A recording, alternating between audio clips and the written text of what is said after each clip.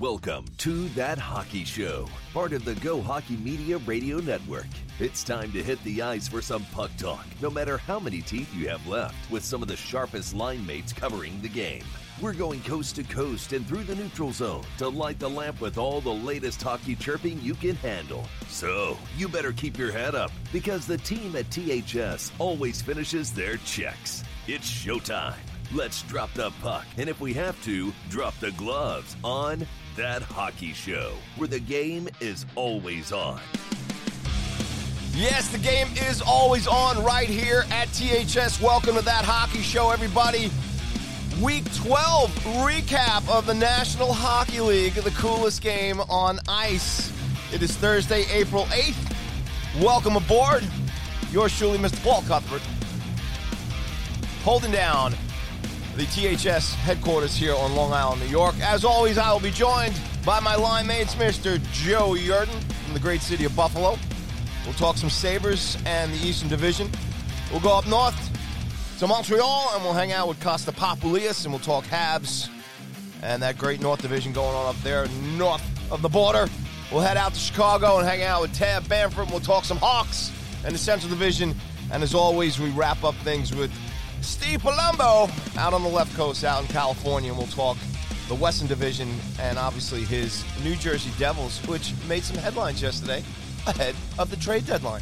But that's what we got going on here at That Hockey Show. So it's time to keep your head up, and let's get into what's going on as we get closer to number one, the trade deadline on Monday. So we'll be going around with the guys today, get some thoughts. Obviously, already some moves made, and we'll get into that later as far as the Islanders and the Devils. Pretty big one there last night, as it came across the board. So we will, I'll mention it now. Obviously, Palmieri and Zajac going to the Islanders for some picks and a bag and some sticks and some, hair gel from Lou, whatever it took to get those guys to cross the bridge. And that's no doubt going to help the New York Islanders. They definitely are going for it this year. Two great pickups. And again, we'll get into that in depth as we move along. 5 games on the schedules last night. All right. And we got 10 games going on tonight. All huge. Every game. Big stuff. No denying it. Captain Obvious. Win, win, win. Get your points. Get into the playoffs. That's what's going on right now. So as far as last night, Oilers beat the Sens 4-2. Habs lost to the Leafs 3-2. Jack Campbell in goal, getting his 10th straight win, which is a franchise record for the Toronto Maple Leafs, which to me is surprising in all these years. But congrats to him. Blues beat the Knights 3-1. Get back in the win column for those guys. And the Wild had a wild night against the Avalanche and put an 8 spot up and beat them 8-3. And the Kings and the Yotes went back and forth last night, and the Kings end up on top, and they win 4-3 as they try and creep and crawl for that 4th spot. Yotes are in it right now. Kings trying to get back up into the elite there in that division as far as getting a playoff spot and maybe getting into the mix. So tonight, wild night as always, usually on Thursdays, big games. One game obviously postponed. The Canucks, COVID, man. Just unfortunate what's going on in there in Vancouver with that team, and I'll touch on that a little bit before we get Joe on here maybe. Devs at Sabres tonight, Flyers at Isles, the top 6 here in the East Division all going out of here. Devs at Sabres not in the top 6 there, but then the Flyers and the Isles with the 2 new Islanders we'll be playing tonight as far as I know. The Pens at the Rangers tonight, Bruins at Caps, and then later on we got the Florida Panthers at the Canes. Big divisional game, obviously, for these guys. These are all big divisional games. The Bolts are playing the Blue Jackets. The Jackets are trying to hang around there, obviously, and make a play for that 4th playoff spot. The Jets will be playing the Habs tonight, and then the Oilers will be going out with the Sens. And then later on, the Preds will be playing the Wings, and then the Stars and the Hawks. And obviously, the huge 2 games there for the Preds and the Hawks, which are Preds just recently leapfrogged the Hawks, and now the Hawks have to climb back up, and we'll get into that with Tab. And as mentioned, like I said, the Canucks and the Flames postponed. Don't know what's going to go on there. 21 players now on that COVID list for the Canucks, and there's talk about maybe possibly canceling the rest of their season. How they're going to make this work, I don't know what they're going to do. It's just a crazy situation. Some of those guys I heard are pretty sick, but we hope that they can kind of turn things around and get back to playing here. Another note before some of the other headlines around the league. I just want to recognize it was the third anniversary of the Humboldt Broncos tragedy up in Canada there back in April 2018, April 6th to be exact. 16 teammates and coaches were killed in the bus accident. 29 people altogether were injured. Lives changed forever. Our thoughts and sympathies, obviously, as we remember those young kids who were just on their way to play a hockey game and their lives just taken too soon. So with respect and remembrance, we remember the Humboldt Broncos today on THS as well. A couple other notes are going around the league. You guys might have seen it. Hank Lundqvist was recently on an interview with Steve Weeks on NHL Network, and if he gets cleared, this guy likes the idea of maybe possibly coming back and playing. So we wish Hank the best in his recovery, and I would love to see him back. And I guess, I'm a Rangers fan, but if he gets to play again with the Caps, whatever, I'd love to see Hank back on the ice and give it one more go. The trade deadline obviously coming up here. Big news. Taylor Hall in Buffalo has been scratched here. Scratched Tuesday night, probably scratched tonight. Looks like he's going to get traded. We'll talk to Joe about that in a little bit. And then the other thing, too, is fans getting back into the buildings out in California. We'll talk to Steve about that in a little bit. Not going to happen in Washington with the Capitals. Too close to what's going on there, unfortunately, down in D.C., and still no fans up in Canada as they're still having their issues with COVID. All right, real quick, I just want to run down the standings. 16 teams today, if they were to make the playoffs. Leafs top of the league with 57 points. Avs with 56 in second. Florida in third with 56. The Canes in fourth with 55. Bolts with 54 points in fifth. Caps in sixth with 54. Owls in seventh with 54. Vegas in eighth with 52 points. The Wild in ninth with 50 points. The Pens are in 10th with 50. The Oilers are in 11th with 50. The Jets are in 12th with 49. The Bruins in 13th with 46 points. The Habs with 43 points in 14th. The Yotes in 15th with 43. The Preds with 43 points in 16th place. There you go. And the Rangers, the Flyers, and the Hawks are all crawling around those last 15th and 16th spots and 14th spots with 41 points collectively as things are heating up now. Who's hot? In the league, McDavid, 68 points, still leading the league. Matthews has 28 goals, still the scoring machine, leading all year. McDavid with 45 assists, just insane. Pavelski still has the power play goal lead with 10 power play goals. Atkinson still has 4 shorthanded goals in Columbus.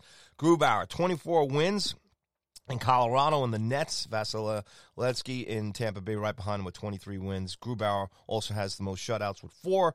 Mrazek there in Carolina is leading the league in save percentage with .962. As far as special teams, the Canes have the best power play with 29.8% success, and the Bruins are the best shorthanded team with 88.7%. So there you go. A quick run around of what's going on. And, again, just a quick thanks to everybody, as always, for tuning in and listening and, just hanging out with us here. Hard to believe, 12th week of the league, only a month left in the season, and it's just great. Just sit back. If you're a fan of the league, everybody tuning in here, which I'm sure you are, all of us here on THS, the team here, we just love it. Just going to be some great games coming up here, some shifting, and obviously we're waiting to see if there's going to be more moves here on Monday with the trade deadline.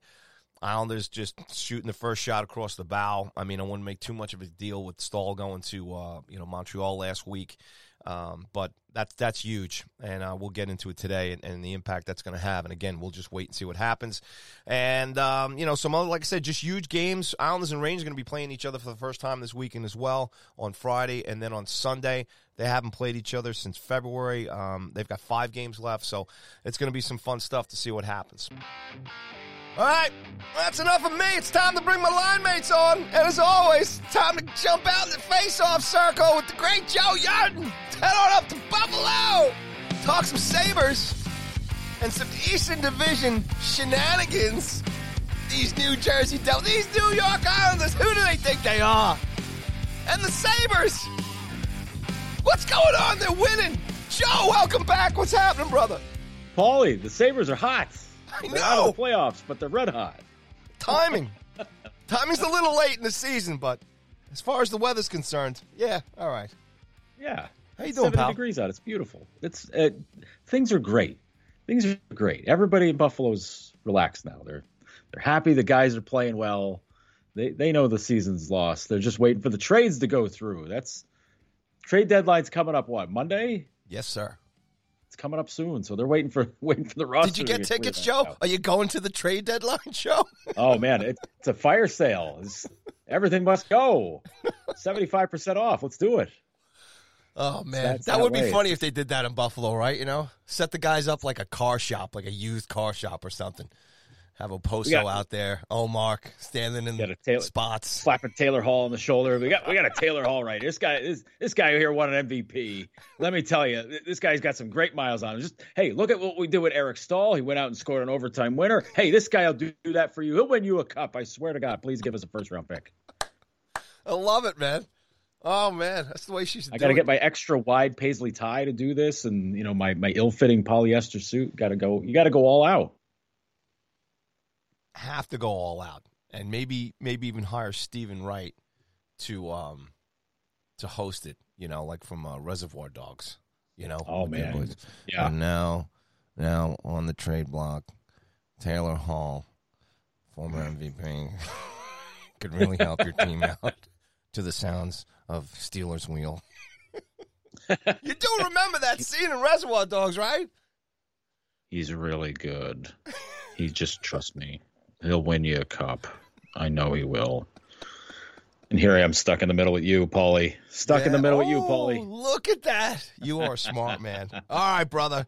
38 games played, 923-6, 24 points, 8th in the division, 31st in the National Hockey League. The Kraken can't get in this league quick enough for the Sabres to get them up one spot. Since last week, like I said, points in 4 straight. Wins against Philly, my New York Rangers, the Devils, and an overtime loss to New York Rangers. Undefeated in 4 points on the board. Devils tonight. And again, just waiting to see who gets traded. Yeah. It's a team with a new life. We started talking about this a little bit last week about how Don Granato was just kind of letting them play, letting them loose, just saying, all right, guys, just do your thing. And it's really showing through with Rasmus Dahlin right now.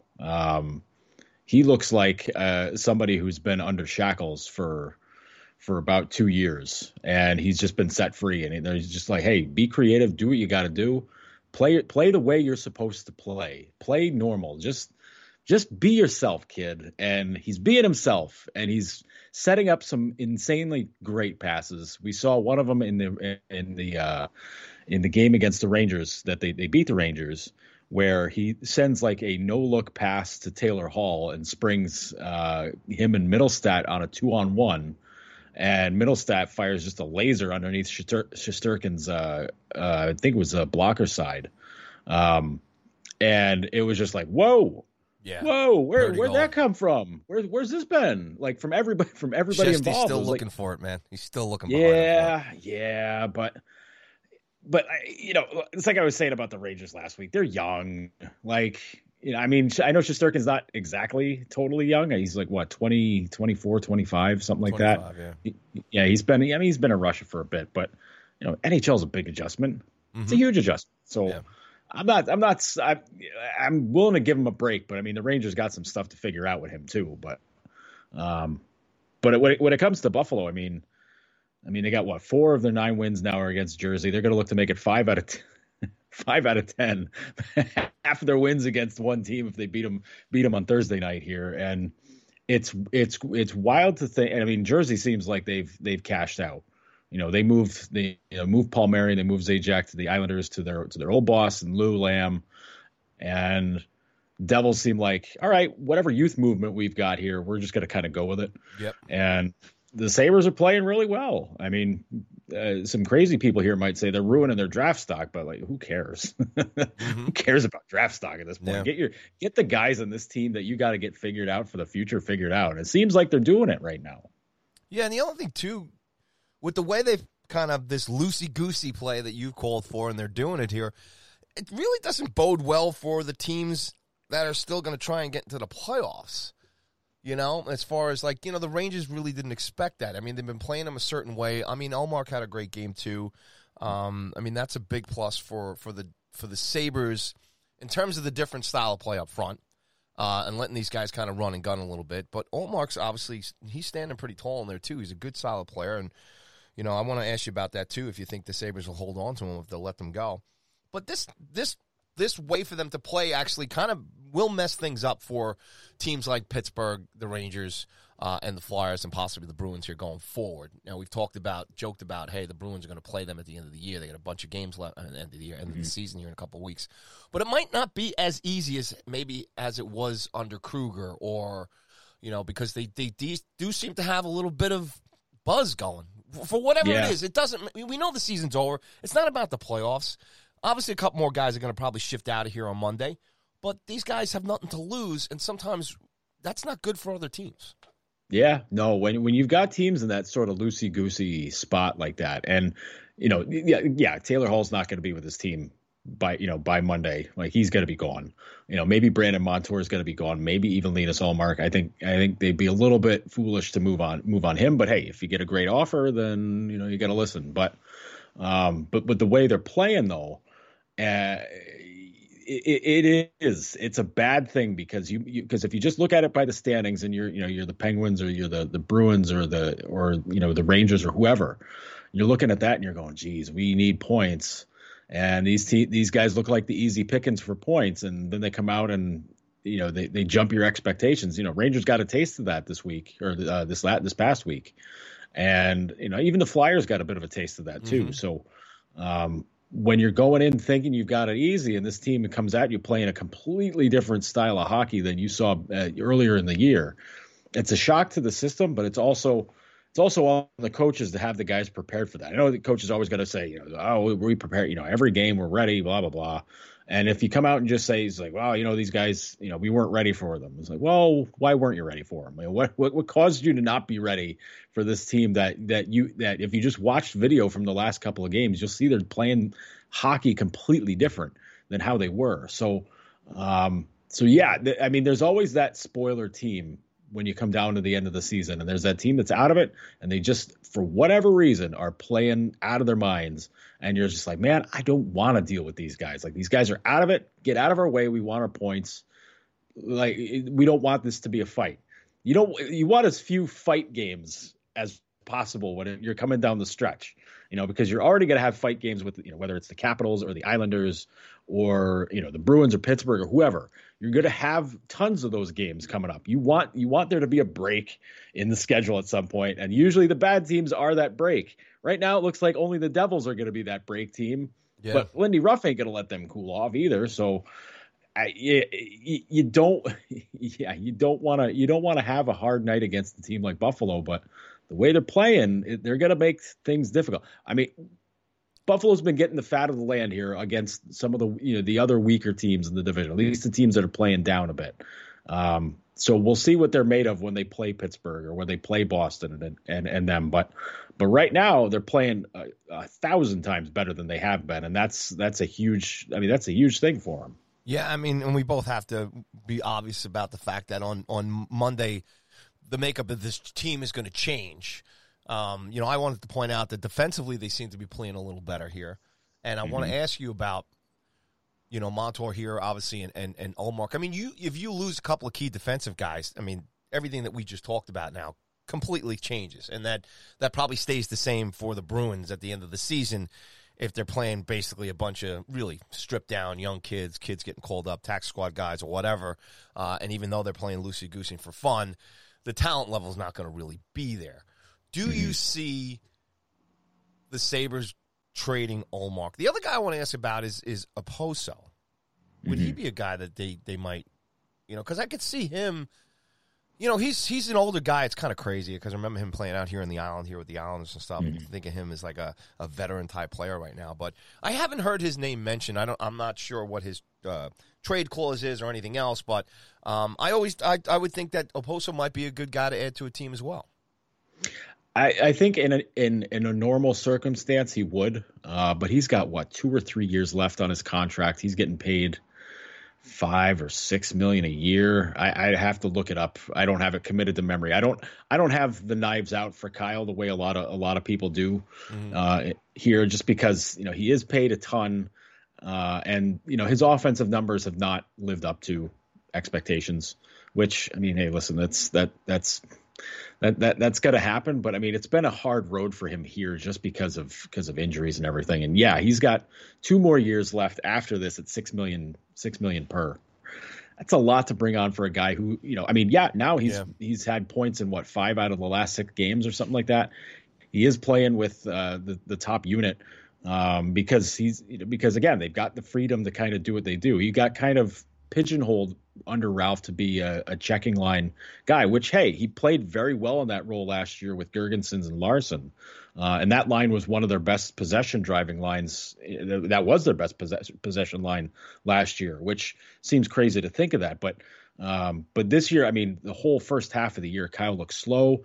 He looked out of place a bit. And, I think a lot of that had to do with the change in line mates, but he's been better of late, which is nice. But I mean, in this, the economic climate right now, there's no way somebody's going to take him on for 2 more years at $6 million when, another hit could knock him out. Could end his career basically if he takes another head hit or something like that. So it's a big risk, and he's 32 years old now, so yeah, that makes it really hard. But you're right, the character's there. He's one of the all-time dudes. I swear to you, up and down, he's one of my favorite people in hockey. And that's a reputation he's held. Everybody in Long Island, every time the Islanders would come up to town, Kyle's got a whole court with everybody to say hello and everything. So, the guy's beloved, and he's made Buffalo his home. He and his family live up here now, so it's he's made a commitment to here. So it'd be very tough to see that happen now. But as far as him being traded, I would be shocked beyond shocked if he was traded. And what about Ullmark this year? Ullmark, the question with him is a little different because he's got one more UFA season. RFA season after this one. He's UFA this summer. My bad. Jeez. That's all right, Joe. It's okay. I'm not making notes here. I don't write notes down while you're saying things. It's okay. You're man. So geez, you got to get his act together. What's he doing here? So you want the Sabres? If the Sabres, I think the Sabres ideally should probably talk about extending him. If they don't trade him at the deadline, they should probably throw him a year or two on a contract. But if they don't trade him and they don't do that, then they're going to see him walk. I'm convinced of that because the UFA goalie market this summer is bad, and if he's the guy that hits market, he's going to be the best one available. So if you get, and these are conversations Kevin Adams should already have been having with Ullmark's agent. If he wants to stay, get that deal done. If he doesn't want to stay, trade him. Because if he's going to walk anyways, and you lose him for nothing, and you got to go, dumpster diving through the free agent goalie market, good luck, because you're going to be on a very bad end of the stick when it comes down to it. Because they passed on all the goalies this past summer, thinking, we got Hutton, we've got Ullmark, we got a kid in the pipeline. We'll figure it out from there. Well, the problem with putting things off forever and ever is that it catches up to you eventually. And they're at a point now, at least on the goalie perspective, that if they're not committing to Ullmark, it's time to figure out what you're doing for the future. So that's why if they trade him, get a goalie in return. Maybe somebody with a year term or something like that in exchange, because if you don't, you're going to have a very difficult time in the summer figuring it out, or you're going to have to make a trade that you're not comfortable with making in the summer to get a goalie. And that's always a dicey proposition. Gotcha. All right. So the other two guys, I mean, obviously Eichel I don't know where he is. I guess he's working the kitchen at the arena. I haven't seen him, heard him, nothing in the news. Don't know what's going to go on with him. And the other guy I like is Montour, man. I just think he's a solid player. And I think he's just a really he's like a leadership type of guy too as well. I think it would really suck if he does leave Buffalo, because I think he's just a a really good player and a good presence and a great guy to keep on a team that's going to be rebuilding and growing here. But, yeah, I mean, I have to believe that he's going. So between those two guys, and if there's anybody else I'm forgetting, Joe, to wrap up this little trade speculation here for the Sabres that maybe I'm forgetting that you might see is also going to go. Mm-hmm. I would rank out. I think Montour is going to be traded only because they'd been looking at trading him before. Okay. I think it was last summer. They were looking at moving him. I mean, they re-signed him. Because he was RFA last summer. He's UFA this summer, so it's an easy rental for somebody if they need a right-handed defenseman. Ideally he's on your second or third pair. To me, he's more solid now. I think he's played better. There's going to be mistakes. Everybody makes mistakes, but he's been better of late because they've, again, the defense have had the freedom to kind of to move and to join the offensive rush and to join plays. So like that to me speaks better for him because there are teams that could use that. And what you're getting with him. Like, you're going to get a guy who can rush the puck, who can hit, and who can jump in and score. I mean, he had the game against Philly where he scored 2 shorthanded goals in like 30 seconds or something like that. He set like the NHL record for 2 fastest shorthanded goals by a defenseman in a game, which is, I mean, crazy. It's bonkers. In such a bad season, he sets an NHL record. But I mean, he's the next guy who makes the most sense after Hall to get moved. If you're going to rank him out, it's Hall, it's Montour, then Ullmark. But that, the Ullmark thing's very dependent. Then after that, I mean, Tobias Reeder and Riley Shahan, they're both, they were signed for minimum $700,000 UFAs this summer. You can, if teams need depth help at forward, those are perfect guys to do. Shahan's played really well in his role. Reeder's been really good too. So I would suspect that if a team needs a guy like that, hey, throw the Sabres a pick, or you're not going to throw. I don't think you're going to throw a player at him, but throw him a pick and see what you can shake loose with it. Yeah, so it'll be interesting to see what happens. No doubt about it. And who knows? Maybe nobody else will go. Maybe they'll keep everybody. Could be that way. I mean, put him to work at the used car sales shop. That's right. Or get him in the arena making pretzels or something. There you go. Help Jack out in the kitchen. Jack's been overwhelmed, Too much. All right, Joe, before I let you go, let's look at this Eastern Division here. Obviously, we got to talk about the big trade. Lou Lamb snags 2 of his guys, his older guys there in New Jersey with Palmieri and Zajac. I mean, the Islanders definitely here. They're going for it. No doubt about it. With Anders Lee going down, you get some scoring punch, you get some veteran experience, some leadership. 2 quality guys, no doubt. Already, it's a quality lineup. It's a very strong team. Probably one of the best, if not the best, coaches in the NHL, doing what they've been doing without quote unquote big stars on their team. You could look at Toronto, and you could look at Colorado, you could look at the Rangers, you could look at the Capitals. The Islanders are doing it with just some really good solid talent on there that's not really going to grab any headlines outside of Long Island. So with that said, the Caps there, we've talked about it. We were joking last week. They were coasting, then they go get smacked around. And then, it just gets in. It's a lot of fun here. The top 6 teams are playing each other tonight. And then, the Rangers and Philly here are going to be just chomping away to try and catch Boston. And Boston's got the heat on them, behind them, and they're looking to kind of stay, close to Pittsburgh going here. So this division, especially with the trade yesterday, is playing out how we all expected it to be. And I guess in addition to your thoughts on the trade, do you think anybody else going to be forced to make a move here? I think Pittsburgh's got to make something. They got to make a move here. It was, they got good news getting Malkin's back skating and he's practicing. So I think that's going to be their big deadline acquisition, is just getting him back in there. But get some D help. They get a defenseman, get somebody else to help out there. I mean, they've had some guys step up. I think Pettersson stepped up really nice for them this year. Cody Ceci hasn't been, the internet hates Cody Ceci, but he's been all right there. So like you can get by with that, but I mean, if you got designs on going deep, get another guy. I think Pittsburgh could definitely use another guy. Who, as for guys that might be out there, I mean, I don't know. I mean, they might be a team where you think maybe Montour helps out. I don't know. But they've got they got really good depth. Their forwards have done really well. I mean, I don't know if they want to go go super young with their defense and let that kid Pierre-Olivier Joseph get back in there and use him a bunch. But I mean, they've got some options, but like if they don't, if Ron Hextall doesn't want to be the big wheeler dealer that Rutherford was, I wouldn't blame him.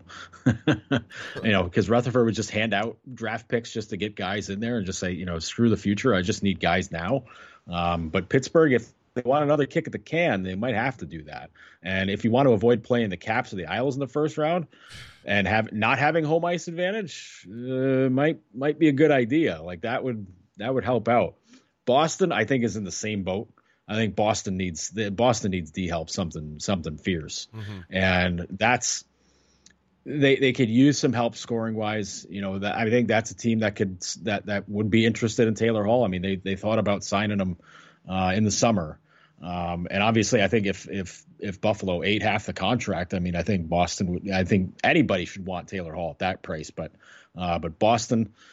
Defense help is a huge thing for them. And you know what? Get somebody to play next to Krejci, because Krejci's having a great season. And DeBrusque's had a little bit of an up and down year on his wing, and that's a little bit unsettled, which is a little weird. But if you get somebody who can really jump in there and give them some extra goals, not that Boston totally needs it, but if you can solidify that top two lines, I mean, you got one line that's perfect. You got Marchand, you got Bergeron, you got Pasternak. You don't mess with that line. But Krejci, give him a little bit of a boost.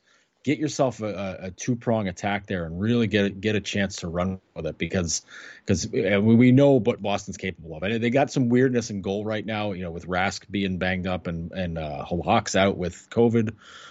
So they're going with two rookies in Vladash and Swayman, which is bonkers to me right now. Because I think we were watching Swayman in college a year ago or 2 years ago, I think it was. Gee whiz, man. But get Rask healthy, get another defenseman in there to help out. And I think Boston will be back to being more like Boston. That's the thing for me. And, when it comes to the Rangers and Philly, they stick out as really flawed compared to everybody ahead of them, which is tough. I think Philly's problems could be solved if Carter Hart can get it turned around, which seems like a big ask right now because he's very much in his head with how things have gone. Yeah. And that's tough. I don't know how you help that with a young guy like that, other than get him get him a couple of good games in a row, get him that confidence and get him rolling. But Philly seems to be a jumble, and they seem unsettled on defense as well. I know the scoring's a little bit haphazard, but the back end is the big problem for them. They cannot stop teams if they get going. I mean Buffalo's 2 wins against them this year were both 6-1, which tells you everything you need to know about how wacky the Flyers can be. The Rangers are young. And I think the Rangers were kind of thumped by having Panarin having to leave for his for as much time as he did. Yeah. And you saw Strome take off the second he got back in. So that again, Kreider pulled his weight though when Panarin was out. They really didn't 100%. sink too much, But there's no doubt 100%. As Panarin goes, the Rangers go. Yeah, and you know what? The line Kreider plays on with Mika and Booch, I would love to see that a little bit of a juggle there. And I don't know how you do it because your third line is the 3 kids with Hedel, Kravtsov, and Lafreniere. I don't know how you manage trying to get that balanced back. If you're subbing, like if you take Booch out of there and put Kravtsov up on that line, are you asking too much of a guy, playing, his first handful of games in the NHL? Or if you switch Hedel and Mika, are you going to give Lafreniere boosts that way, or are you giving too much to Hedel to try to take care of? There's a lot, and I don't think you swap Kreider and Lafreniere, although I don't know, that could help out. Joe, that could help out Kravtsov and Hedel. So, Joe, if a brick comes through your window right now, it's a Rangers fan who doesn't like David Quinn, and he's don't torture the Ranger fans any more than they were tortured. I know, and it's even tougher when you had Chris Knobloch step in, and suddenly the whole team was make it up. rocketing. Yeah. But yeah, if I'm the Rangers, I better figure out if Quinn's my guy. I better know, because you're going to have every team calling asking about if they can speak to Chris Knobloch in the off season if they fire their coach or they're looking for one. There's no excuses now. He's got everybody in the lineup. Everybody's healthy. Everybody that they went out and re-signed, put them on paper. He's got everybody. He's got the first top 2 picks the last 2 years in Laffy and Kappa. So he's got no excuses. We'll see what happens. But I got to get your last thought here on Lamoriello yanking, Zajac and Palmieri here and inserting them into Barry Trotz's lineup. Are the Islanders done with trading? They might be. Yeah. I think they very well might be. Lou's not a big, huge shakeup guy at deadlines, especially when his teams are going good. Get 1 or 2 guys, and then they'll be good. Like then he's settled down. And this is classic Lou. Like, get out ahead of the deadline, get it done a couple of days in advance. Even do it with a team that's like right down the road, so you don't have to wait for quarantines or anything like that. Just put them on the train and say, "All right, guys, get in the lineup." That's the ultimate shrewd Lou move. Get a couple of guys that he knows. You don't give up a lot. Like the 2 players they gave up, whatever. I mean, if they play in Jersey, okay, fine. If they don't, no big loss. And they give up a pick. Who cares? Your pick's going to be bottom 5 in the first round? So what? Like, that's not important to the Isles right now. Isles want to win a Stanley Cup. That's the mode that they're in. And that now they're a team that's built for the playoffs, like fully. Like they played their asses off last year in the bubble and getting to the East Final. But now they're a team that's ready for like the real slog of playoffs. Like, traveling to the other cities and the pressure that comes with it and all that stuff. They're ready for it now. And, he knows what he's getting in Zajac. That's your depth guy. He's your face-off guy. He's your veteran guy. Get Palmieri. He wants a big contract after the season. He's coming in, sort of mercenary style. He's jumping in to fill for Lee. And now the Isles have the problem of, like, how do we set up our lines? We got too many guys. Like, tough problem to have. Yeah, exactly. They got the goaltending. The defense is playing solid. I mean, they were getting seasons out of guys that I don't even think anybody expected. Pelich is having a great year, and all these guys are just playing outstanding. And yeah, Isles are a little boring to watch. They're going to be more boring to watch in the playoffs, believe me. But they play good, and they play a style that reminds me a bit of Jersey back in 2012.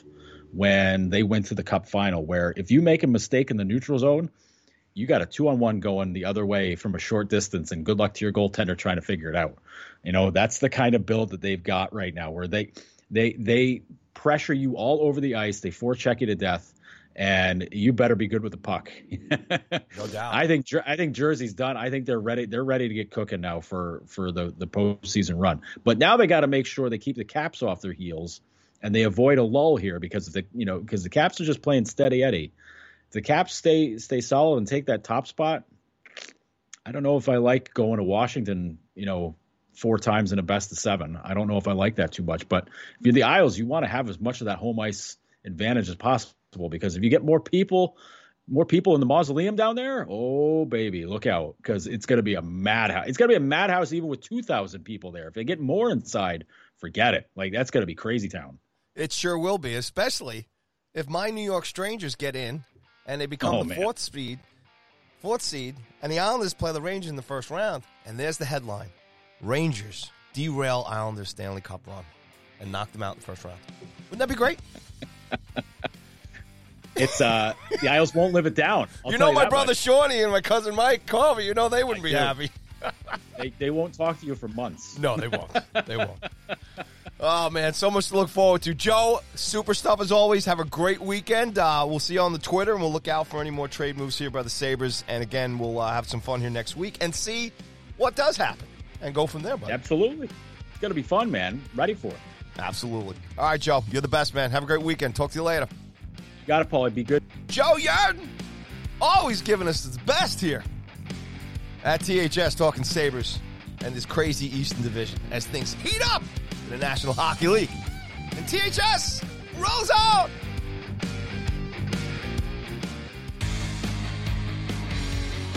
All right, it's time to go to the great city of Chicago. We're bringing our good friend, Mr. Tab Bamford. Let's talk some Chicago Blackhawks and that wacky Central Division.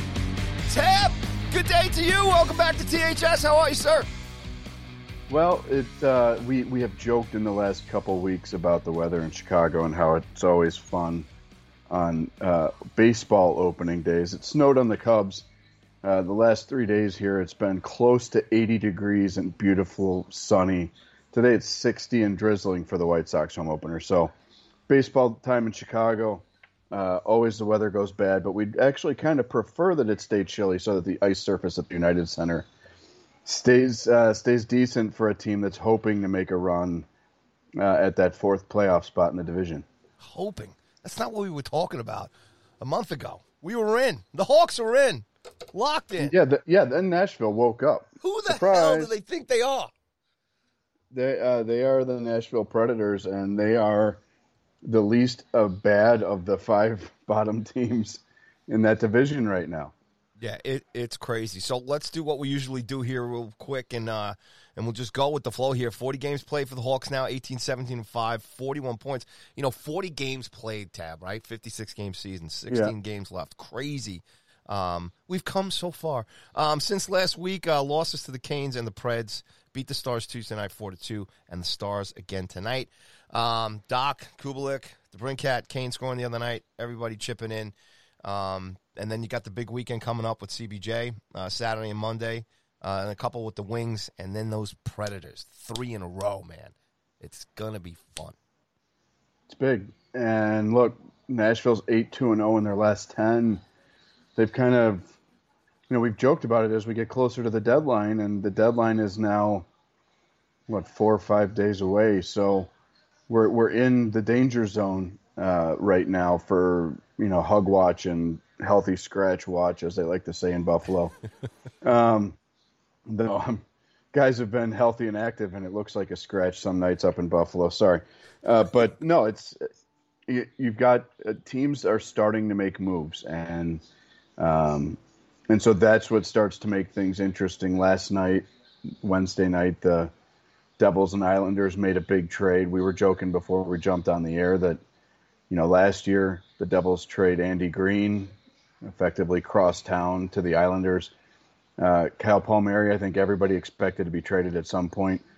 He goes to the Islanders, but he takes Travis Zajac with him. Yeah. And that was fascinating. A guy who I think ranks 4th in Devils history in games played, just early this year reached his 1,000th game played, all for the Devils. But you know what? He's the kind of guy that Barry Trotz loves to have. So we'll see how that works for them.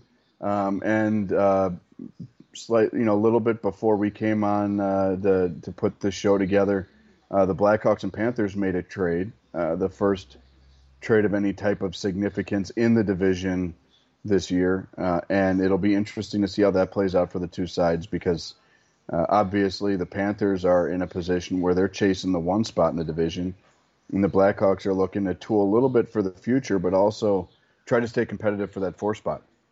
Yeah, I mean, number one, weird that 2 teams within the division trade together this late in the season, and obviously there are playoff implications. They do have some games left with each other, I do believe. Why don't you break this down a little bit for us, Tab, as far as the guys that are involved in this, and what do you think the thinking here is between these 2 teams? Absolutely. So headed to Florida are defenseman Lucas Carlson and forward Lucas Wallmark. Wallmark just cleared waivers. He came in on a 1-year deal, kind of became an odd man out with some of the young guys emerging in Chicago. And he'll be a nice depth add for Florida. He's a rental.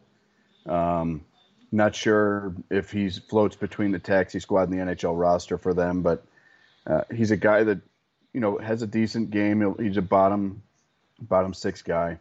Carlson's a young defenseman. We've talked at length this year about the number of guys the Blackhawks have on the blue line. I really like his game. I think that there's a lot there. I think he could be a guy who helps them as they try and figure out how they're going to move past the Ekblad injury. It sounds like Florida's going to keep rolling with 7 defensemen in the interim. Obviously, when Walmart gets there, he might give them another option up front. But 2 guys who I don't think after the 21 season the Blackhawks really had big expectations for are headed to Florida. Chicago's side of the deal is fascinating. Forward Brett Connolly, defenseman Riley Stillman, center Henrik Borgstrom, and a 7th-round pick this year, which I believe is Florida's. Florida's got 2 in the 7th, but from what I've seen, Pierre LeBrun was reporting that it was the Panthers' 7th-rounder. 7th-round pick, that's not really what's winning the day here. The interesting thing is this. Borgstrom, from what I've heard, is the kind of the key to this deal for the Chicago Blackhawks. Decent size for a center, 6'3", about 200 pounds. He's a 23rd overall pick in the 2016 draft. Big kid, left-handed shot. Right now he's playing in Finland, and you're thinking, okay, so why is a guy who turns 24 in August playing in Finland if he was a first-round pick? He did skate for the Panthers over 3 years in 58 NHL games. He had 9 goals and 10 assists after playing at DU, where he was a teammate of Blackhawks prospect Ian Mitchell, who, again, I'm really high on. Back in 17-18, he had a really dynamic career at Denver. A lot of people thought that he was a legit offensive threat in the middle of the ice, but it never really clicked in Florida. He's a guy that knows that he's good, can play at the NHL level, and wants to be in kind of that top 6 role. So he's actually not under contract right now with the Panthers. He was an RFA, so Florida still owns his rights. So he comes to Chicago in this deal, and obviously I think the Blackhawks see that there might be some reclamation type action there. Stillman's a 23-year-old defenseman. He was a 4th rounder in 2016. He's been up and down over the last couple of years. Left-handed shot, decent size. Plays a good game with some physicality to it. I think that there's some untapped potential there. Florida, ironically, has the same crowded blue line situation that Chicago does. So, Carlson and Stillman are kind of, I think, a little bit of a wash, but I think Stillman might be the more physical of the 2 players. And then you got Brett Connolly, who's an interesting player here. Big body, 6'3", about 200 pounds. Huge. A few years ago with Washington, he had 22 goals and 24 assists. He's a guy who's kind of been in that 19 to 20 goal, 18 to 20 goal range for the last 4 years or so. And this year, he's just completely fallen off the map. 2 goals, 2 assists in 21 games for the Panthers. He's in the middle of a deal that's got 2 years left after the 21 season with a $3.5 million cap hit. So I think the feeling here is that the Blackhawks see that he's a veteran that's got some good size, which the Blackhawks do not have up front. There is some scoring history there. Obviously, with him being in that, 18 to 20, 22 goal range. So there might be a little bit more that they can pull out of him. But lots of people felt like Connolly was one of those bad contracts that the Blackhawks would be able to bring in with the cap space that they have this year with Taves on long-term injured reserve, Seabrook LTIR, but quasi-retired.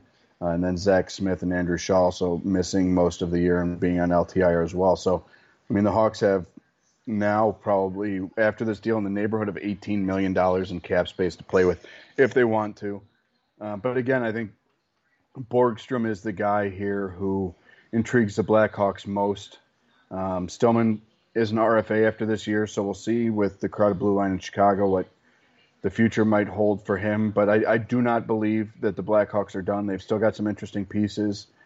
We've talked about Matthias Janmark's value. He's outplayed his contract. He's a rental in Chicago.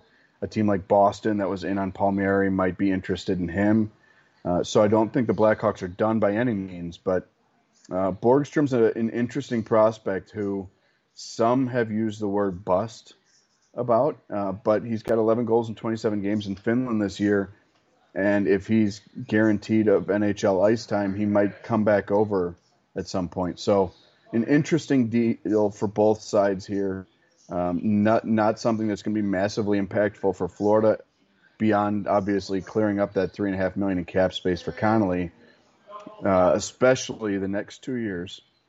But an interesting trade. And when you talked about, Paul, the idea that it's odd to see teams make a deal inside the division in this scenario, it's a little different than the Devils and the Islanders where there's the geographic rivalry, the fans bumping into each other. going to work and at bars, theoretically, if folks are starting to do that again, and certainly into the future. But I think in this case, you have to keep in mind that the Florida Panthers will not be in the Blackhawks division next year. Yeah. And so this is a deal where Florida saw a way to get rid of a bad deal, clear up a little cap space this year and over the next 2 years. And the Blackhawks were able to, go get a prospect that they certainly saw a lot of. Blake Hillman was an old Blackhawks prospect who was a DU back then as well. So the Blackhawks certainly saw enough of Borgstrom while they were watching Hillman and Mitchell at DU that they should have a good idea of what they're getting, but they just have to find a situation where it works for him to come back to the NHL. Very true. And I'm going to make a note here, though. If the Panthers do end up playing the Hawks in the first round and Connolly scores a huge overtime winner to knock them out, I just want that on paper right here. Connolly wins. It's interesting to see how the dividends might play out that way, but I'm not sure with the way that the Blackhawks did grab a couple from Florida recently, but that Florida team was without Mr. Barkov for those 2 games, and Barkov is really establishing himself as a bona fide Hart contender the way that he's playing this year. So with Barkov in the lineup, I'm not sure Florida is going to sweat going to an elimination game with the current state of the Chicago Blackhawks. But you're right. It's one of those things where Florida could end up the 1, and if the Blackhawks can get their crap together here and end up the 4, this could be a deal that does have some implications in the first round of the playoffs. And it's happened before, Tab. I can dream, a guy like Connolly can go on a tear and just have a 6 series, and it'd just be fun to I'm going to just write this down on a piece of paper in case it happens. Ink. Thursday, April 8th. We're not penciling anything in here. No, you're right. And, again, one of the things that Chicago needs up front is size. They've got a lot of size coming on the blue line. They've got decent size back there right now. When I first saw that Chicago and Florida were talking about a trade, and Connolly's name was reported early on by Elliot Friedman, and that $3.5 million cap hit, my mind initially went to a guy like Calvin DeHaan being a Band-Aid for Ekblad being out, and bringing in a veteran for Quenneville to work with down there. But they went with a youngster. The good news for the Blackhawks is this move with Wallmark having cleared waivers this week, and Carlson not being actively part of the NHL roster. Chicago's rolling the same lineup tonight that they did on Tuesday, so this does not affect anything that they had going at the NHL level, but it does give Jeremy Colleton, especially with Connolly, a veteran option up front with some size that they desperately need if Connolly's ready to go. Okay, now with this said, and the change of events here in the last 2 weeks with the Preds kind of coming on here, I mean, a full 3 games ahead now with 21 wins over the Hawks 18, and a couple of points here and stuff. And obviously the Hawks just have to go out there and win, and every team in the division, obviously, Captain Obvious is doing the same thing. Dude, you don't see the Hawks really kind of trying to do anything else here. I mean, I know we talked about it, and you mentioned, like I said, playoff experience is invaluable. You want to get these guys in here. Colleton and this crew are going to play to get in. There's no doubt about it. But as far as this trade deadline right now, in addition to the Hawks here, do you see any of the other teams here, Columbus, Tampa, Carolina, Florida, making any kind of bigger moves than, a smaller kind of switch here and some draft picks and some, older guys here as far as what the Hawks and the Panthers did here? Do you see anything earth-shattering coming up here before Monday? Well, I think there are 2 things, and we've talked about this as throughout the season as we look ahead to the trade deadline, which is now staring us square between the eyes right now. The big thing that you have to keep in mind is 2 pieces. One, the cap, and the fact that a lot of teams do not have the space that they need. Tampa obviously is already playing with LTIR space right now. The Blackhawks feel like they're flush with cap space, but that's, again, a situation that they're going to have to navigate in the offseason, with Seabrook likely being an LTIR candidate for the next rest of his career. So that's something that they're going to have to navigate. But look, Dallas doesn't have a ton of cap space either. They're up against it. I'm not sure that the teams at the top of the division need to do much if massive, 12-pound asterisk on this, if they can stay healthy. I think Carolina's got the most wiggle room to play with, but I'm not sure that they've got as many holes to fill as maybe a Florida with the loss of Ekblad does. And so, it is interesting. You've got some big names out there. Obviously, the elephant in the room is Taylor Hall. You know how I feel about Taylor Hall. I do. People were like, how the hell could Edmonton trade him straight up for Adam Larson? And now you're like, which team really won that trade? Edmonton actually looks better for having done it. I'm not sure Taylor Hall fixes or improves anything in this division. But the other caveat on the statement about the trade deadline is you've got some limited cap space. You also have an expansion draft coming. Mm-hmm. And a guy like Brett Connolly will be exposed by the Chicago Blackhawks.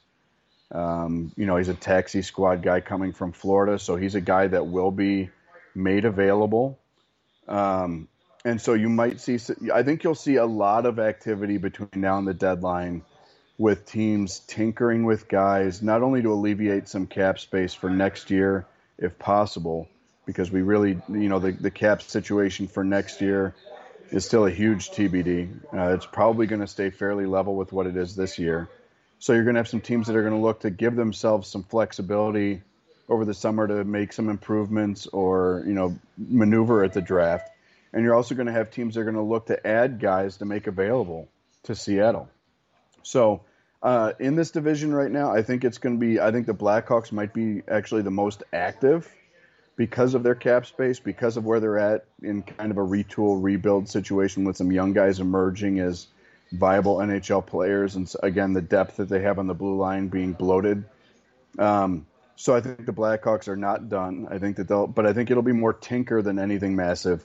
And you'll see teams dealing not only to position themselves for a deep run this year, but also making sure that they are cap compliant for next year and ready for Seattle to come in and take at least one player off of their roster at some point this summer.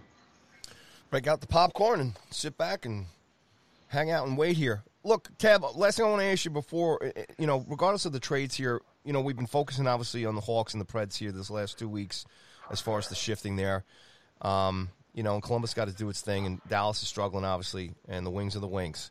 But these top three teams here, what have you noticed in seeing the Hawks play them here the last couple of weeks as far as who you think is going to end up taking this division?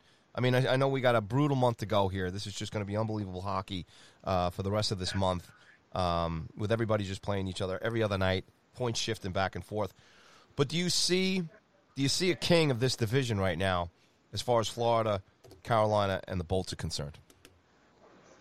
I mean, I think right now, look, entering Thursday's action, you've got Florida at 56 points in 40 games. Carolina's 1 point back with 2 games in hand, 55 and 38. Tampa's 2 points back with 1 game in hand, 54 and 39. So you got a 2-point spread between first and third, and the 2 games chasing Florida have at least 1 or 2 games in hand. Nashville is 11 points back of the 3 spot with 40 games played. So I think those top 3 are safely situated for right now in that top 3. I think the pressure on those top 3 is to get to the 1 seed because Nashville's been interesting lately, but look, their goal differential for the season is still in the red. So is Chicago's. The only team in the bottom 5 that's got a positive goal differential is Dallas, and we don't know what the hell to make out of them because they're under 500 at home and on the road. They're 7, 6, and 7 at home right now, which is just doesn't make any sense at all. Except if you've watched them play this year and know that they lack 2 things, Tyler Seguin and consistency. Mm-hmm. I think right now those 3 teams would prefer to get the 4 seed in the first round and avoid playing one of those other teams. Because I think the assumption is let the 2 and 3 go at it and do war in a series and then take your shot at whoever is able to emerge from that. And so, those 3 teams are, I feel, fairly securely playoff bound, but there's a lot to play for them because they've still got a lot on the line to avoid playing each other. So, we'll see how it sorts out. Obviously, Joe Quenneville doing a magnificent job with the Florida Panthers, too. So it's good. And on the Panthers, their tab, obviously with Ekblad going down, too. I mean, the Cats here, couple there. I mean, it's unbelievable to throw Dallas in this bottom of the division here, but it is. You lump them in there with Detroit and then Columbus. So, I mean, they've gone out and beat these teams. They lost to Carolina the other night. They got Carolina tonight, and then Dallas again. And then it's Tampa, Columbus, Carolina. I mean, just seeing this team continue on, and obviously Ekblad being such a huge loss is also very impressive. But I'm just looking at the schedule here, and that's going to help them out, I think. Yeah, and we talked in March about the Blackhawks going on that hellacious road trip where they really didn't have an off night. They started the month with 3 at home against Tampa and then a couple in Dallas, and then they're rolling through the state of Florida, and they come home for Florida. Like, the month of March was hell for the Blackhawks. But you're right. You look at Florida's schedule coming up, and they're able to balance series against Carolina and Tampa with series against Columbus and Dallas, who can't get out of their own way right now. I mean, the Blackhawks are 4-6-0 in their last 10, and Columbus hasn't made up any ground. They've actually lost a point on them. And so, Florida being able to kind of go tough series, every series is tough in the National Hockey League this year because you're going back-to-back against the same team. But I think the fact that they're able to have a couple games in between where they're not going against a team they're fighting for those top spots should benefit them. That being said, don't have to tell you about trap games. And if you go battle Carolina and then you get a desperate Dallas team that, again, they're 3 games in hand on Nashville and Chicago and 7 points back in Nashville and 5 back of Chicago. If they want to go on a roll here, they've got games to make up. They have the fewest games played in the division. So they have the slight glimmer of hope that they could chase it. And so but that's where the value of a guy like Joel Quenneville comes in. He's a guy that isn't going to allow you to walk into a game against a Columbus or Dallas and say, bottom feeder, who cares? And have a bad period. You have a bad shift and you'll hear about it and you might miss your next couple shifts because that's how Q rolls. So it will help Florida, but those trap games are always there, ever present. And Torts isn't going to give them a night off either. So, we'll see how things roll out. It's really exciting that you've got 3 teams that are clearly ahead of the rest of the pack, but there's a lot for them to fight for right now. And then realistically, you've got 3 teams between Nashville, Chicago, and Columbus, even though Chicago and Columbus have had their issues in the last 3-4 weeks. Those 3 teams are right there in it with each other. And so you're right. And you talked early on in the show about, the Blackhawks have a couple in Columbus coming up this weekend. Then they've got 3 in a row, 1 in Nashville, 2 at home.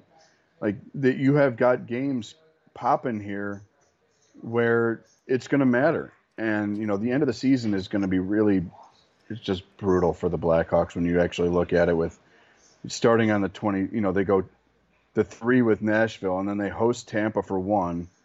They got 2 at home with Florida, 3 in Carolina, and then they closed the year with 2 that were rescheduled with Dallas from the COVID issues. So, for as bad as March was, the Blackhawks are staring down the barrel of that again after they deal with Columbus and Detroit. So, the Blackhawks have a steep uphill climb in front of them.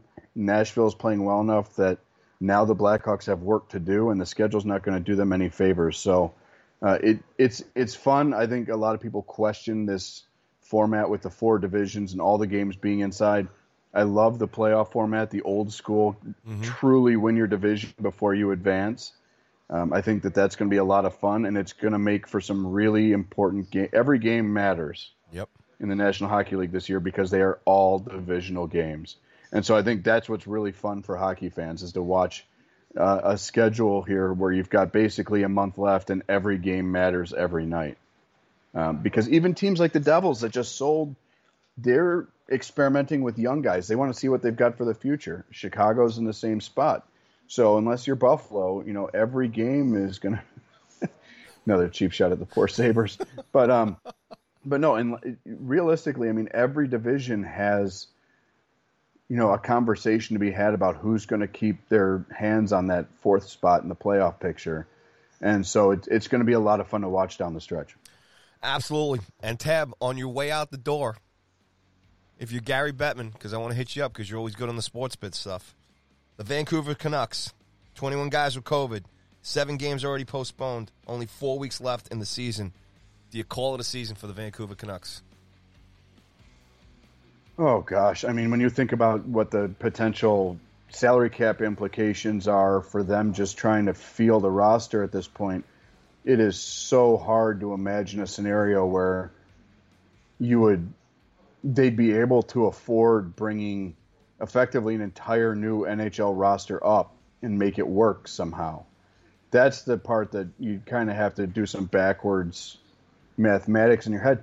But here's the problem. They're 8 points back in Montreal right now. And Montreal isn't exactly lighting the world on fire. Mm-hmm. So Montreal actually has a game in hand on Vancouver right now because they've had their own stuff to deal with. They've only played 36. But at the same time, you cannot push the playoffs back further than you have. You've already made accommodations in extending the regular season because of Dallas and Vancouver earlier in the year. Boston has had games pushed beyond where the hopeful closing date is in the regular season. But the problem is that's the 7-team division, and so you're going to have lopsided games played totals in Canada in the North Division. So it's hard to say you're done. You're going to just eliminate 19 games. Yeah. It's a crazy situation, have them just end the season where they're at, because that plays into the lottery too. I mean, Ottawa's 5 points behind Vancouver. If their season's banged today and they end up with 35 points and somehow end up winning the draft lottery, that there are going to be other cities that are livid that a team wins the lottery because their odds were improved by not playing enough games. But it's an unprecedented situation. So, I don't know how the hell the NHL makes that work. I really don't, because financially it's a really tough situation. It sounds like some of the guys up there are in pretty bad shape too, who actually have COVID. So Vancouver has not played like a playoff team. I'm not sure that they would catch Montreal, but at the same time, with only 7 teams in that division, it's going to make for a lopsided end of the season, and you're going to have to retool this. If you do cancel it, you're going to have to rewrite the entire schedule for the last month so that you balance the number of games played up there. And that's, again, mental gymnastics that I'm not physically in shape to do. That was a good take on it, though, man. It was a good shot. I don't know how they're going to figure it out. Tab, always the best. Love having you here. Appreciate your take, as always.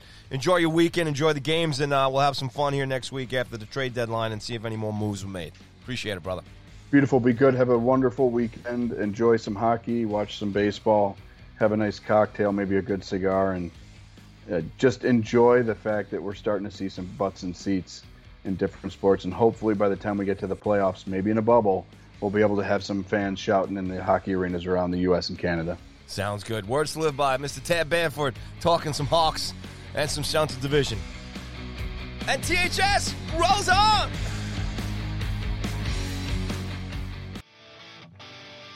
All right, it's time to head up to the beautiful land of Canada and the great city of Montreal, and bring in our good brother, Mr. Costa Papoulias, and we'll talk some Habs and that nutsy North Division up there, north of the border here down in the States. Costa, welcome back to THS, brother. How are you?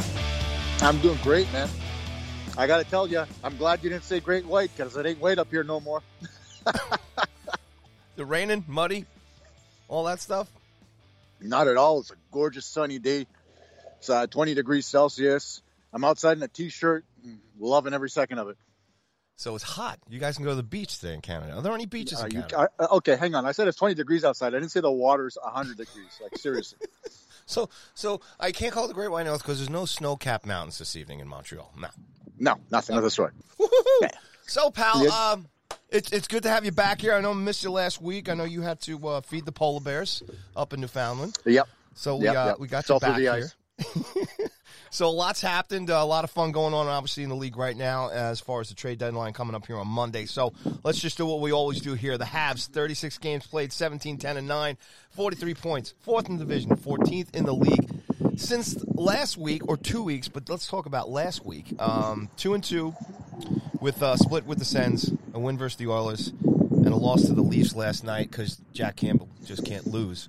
At least in 10-game sets. But let's see what's going on, man. You got Eric Stahl was added to the mix, and now Gallagher is out 6 weeks with a thumb injury, and Price is day-to-day. So with all that said, you guys are still 8 points clear of the Canucks, who I don't know if they're ever going to play hockey again, and you guys don't really have to worry about the Flames. So there you go, buddy. Well, I'll tell you this much, man.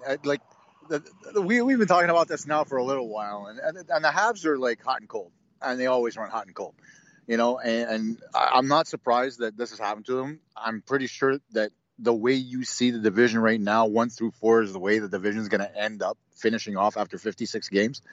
As the days go by, there's more COVID in Vancouver day after day after day, and that's absolutely nuts. And we feel for them because there's a huge outbreak out there, not just with the team, but in the province itself. But at the end of the day, when you're looking at it from a hockey perspective, the addition of Eric Stahl, I was a little surprised that he wanted to add another centerman, but there were a couple of mitigating factors that really caught my eye. Number one was Phil Deneau's faceoff percentage. Now, over time, Deneau's always been the guy that has been gone to for, important faceoffs in the offensive zone. It's always been him, Tatar, and Gallagher. And now you're picking up a guy in Eric Stahl, who in his first game was at 78%. And so if you've got a guy hovering between, 55 and 60, you say, oh, great, hell, awesome. Okay, if Eric Stahl is hovering anywhere between 65 and 75, I mean, it's going to be a great addition for the Montreal Canadiens. And, given the fact that he even scored the overtime winner in his first game, more power to him, because that's a tough act to follow after you do that in your first game. Gallagher's got to stop blocking shots with his hands. Ugh. I mean, that guy's got worse luck than anybody I've ever seen in my life. And this time it wasn't even Weber that hit him. The first 2 times it was. This time it was Romanov. Well, give me a little history on that, Costa. What's the deal with Gallagher here in his thumb and blocking shots and getting injured? Well, the whole thing with him, you know how he is, right? The front of the net is his kitchen. And so, he stands in front of the net. He tries to get in the face of the goaltender, block shots, whatever, get tips, whatever the case may be. But when you're dealing with guys that have booming shots like a Shea Weber and a Romanov, I mean, it's fine to say, okay, you're going to stand in front of the net, but holy hell, get out of the way when they unload. Make the goalie flinch. But Gallagher just stays there. So, the shots are coming at a level, that, they're under the armpit, above the pad. That's right where your hands are. So if you're going to decide to stay there, either wear RoboCop's hands or gloves, or get out of the bloody way, because either way, that puck hits you in the digits, you're done. And that's exactly what happened to him 3 times now in his career. Well, needless to say, this is not going to help the Habs out here. I mean, again, I don't want to joke about it. It's not a joke. I mean, unfortunately, what's happening in Vancouver is just mind-boggling, and I don't even know how the league's going to figure that whole thing out. But with all the ups and downs here for the Habs this season, the coaching changes and everything else, this move, even Gallagher going out, 6 weeks, 3 left here, and, they get in the playoffs. Maybe Gallagher gets back, But, again, an 8-point cushion here. I mean, talk to me as far as, Gallagher going down and as far as the Habs cause here the rest of the way. How does – I mean, he's putting up goals for you guys as well. How's Deschamps going to manage the team now? I mean, maybe you give me an idea, too. What do you do when Brendan Gallagher goes down on the Montreal Canadiens? Well, depth-wise, you got to look for a guy who's got that same kind of acumen where, he's not afraid to get to the dirty areas, get to the front of the net, battle, with the opposing defenseman, get in the goalie's face, take a couple shots, whatever the case is. And when you look at the Habs lineup up and down, I mean, you got a guy like Josh Anderson who can certainly do the job. The only worry about him is that, he's like glass. The minute you hit him, he's injured for 2 weeks. So that's a concern. You look at yesterday they had Jesperi Kotkaniemi in that spot, and I think he did relatively well, all things considered. It was a 3-2 game. I mean, it is what it is, right? Somebody's got to win it eventually, and it happened to be the Leafs this time around. Boo! But Kotkaniemi can certainly do the job because he's become the type of player who who's not afraid to get his nose dirty, to get to the front of the net. And I mean, there's not a single Habs player that won't go to the front of the net. You know what I mean? So it's just a question of, you know what? This is what we want from you. Make sure you clearly establish the role for the player you intend on replacing Gallagher, and you'll be fine. I mean, I think they'll be able to get through it. And personally, I think the best candidate to put there would have been Jake Evans. I think Evans, given the fact that he's got the type of speed that he has, would be an actual compliment to guys like Tatar and Danault, and we might see a little bit more offense from them.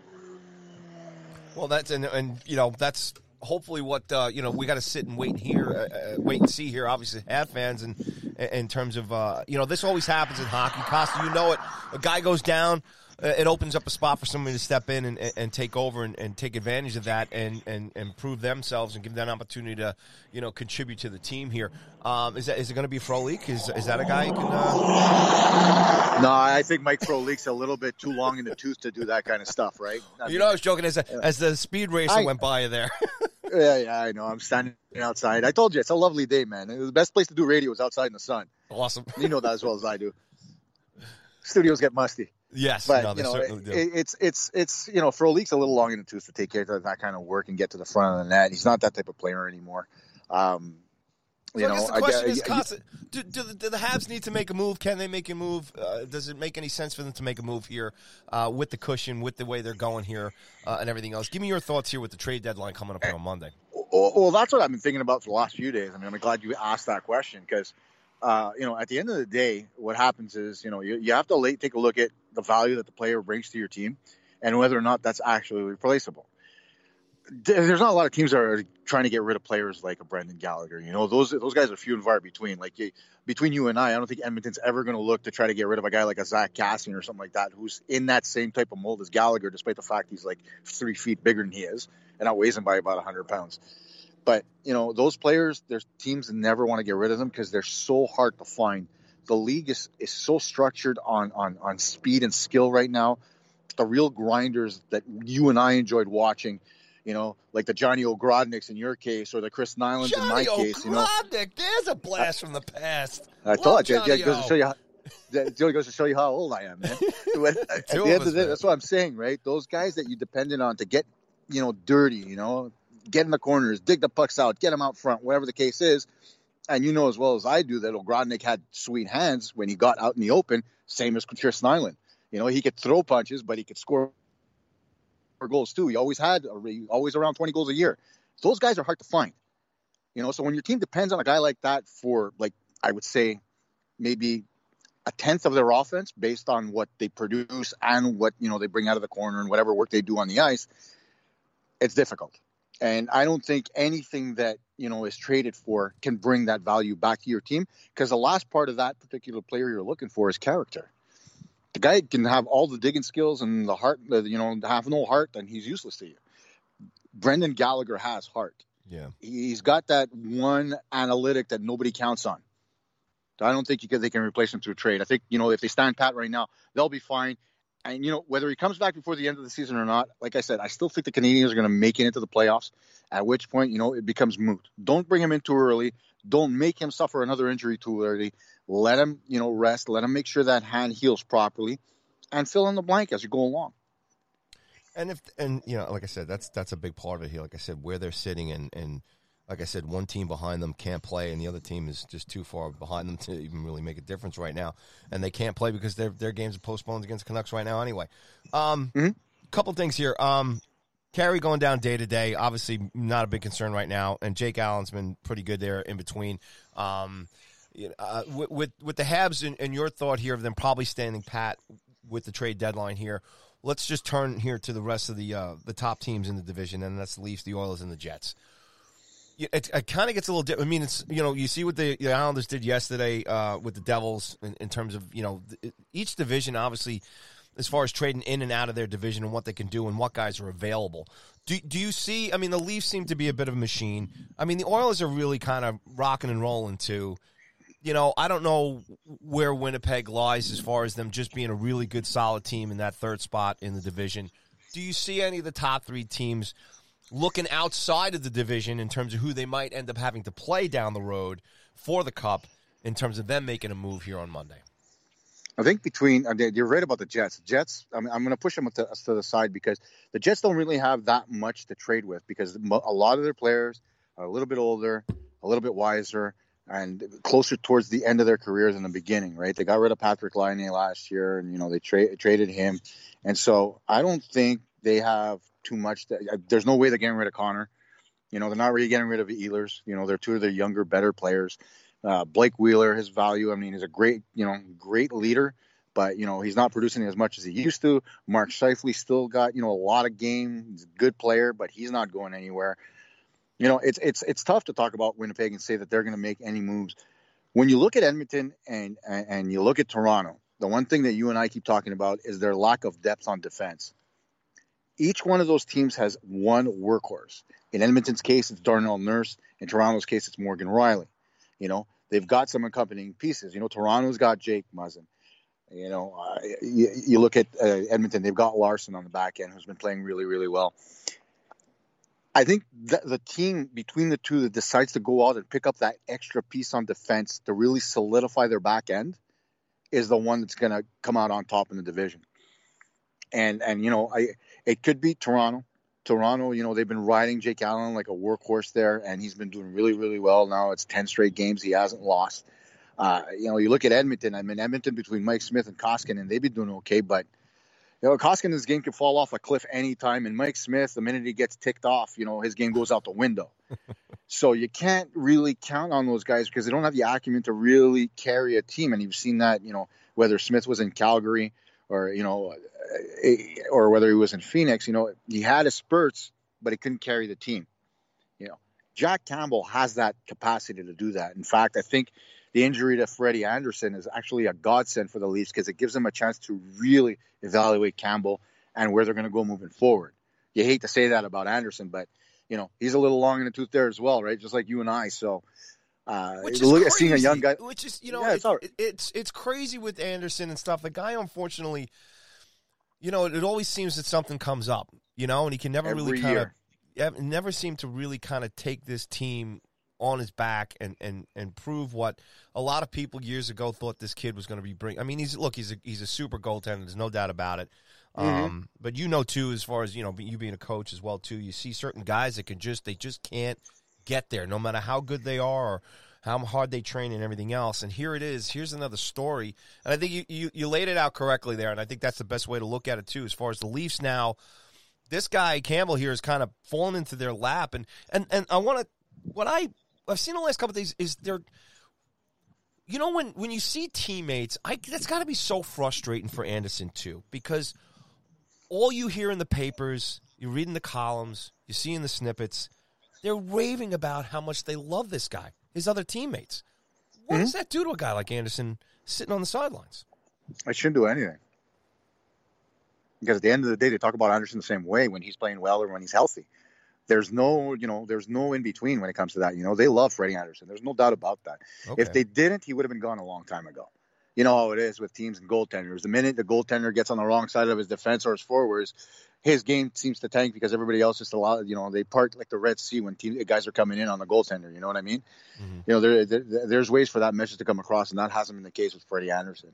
The thing, though, about Freddie Anderson that I haven't liked, and this has nothing to do with him, it has more to do with how he's been used by the Leafs, and whether you're looking back towards Mike Babcock or you're looking at Sheldon Keefe right now, they tend to be a little bit harder on their goaltenders than, other teams are.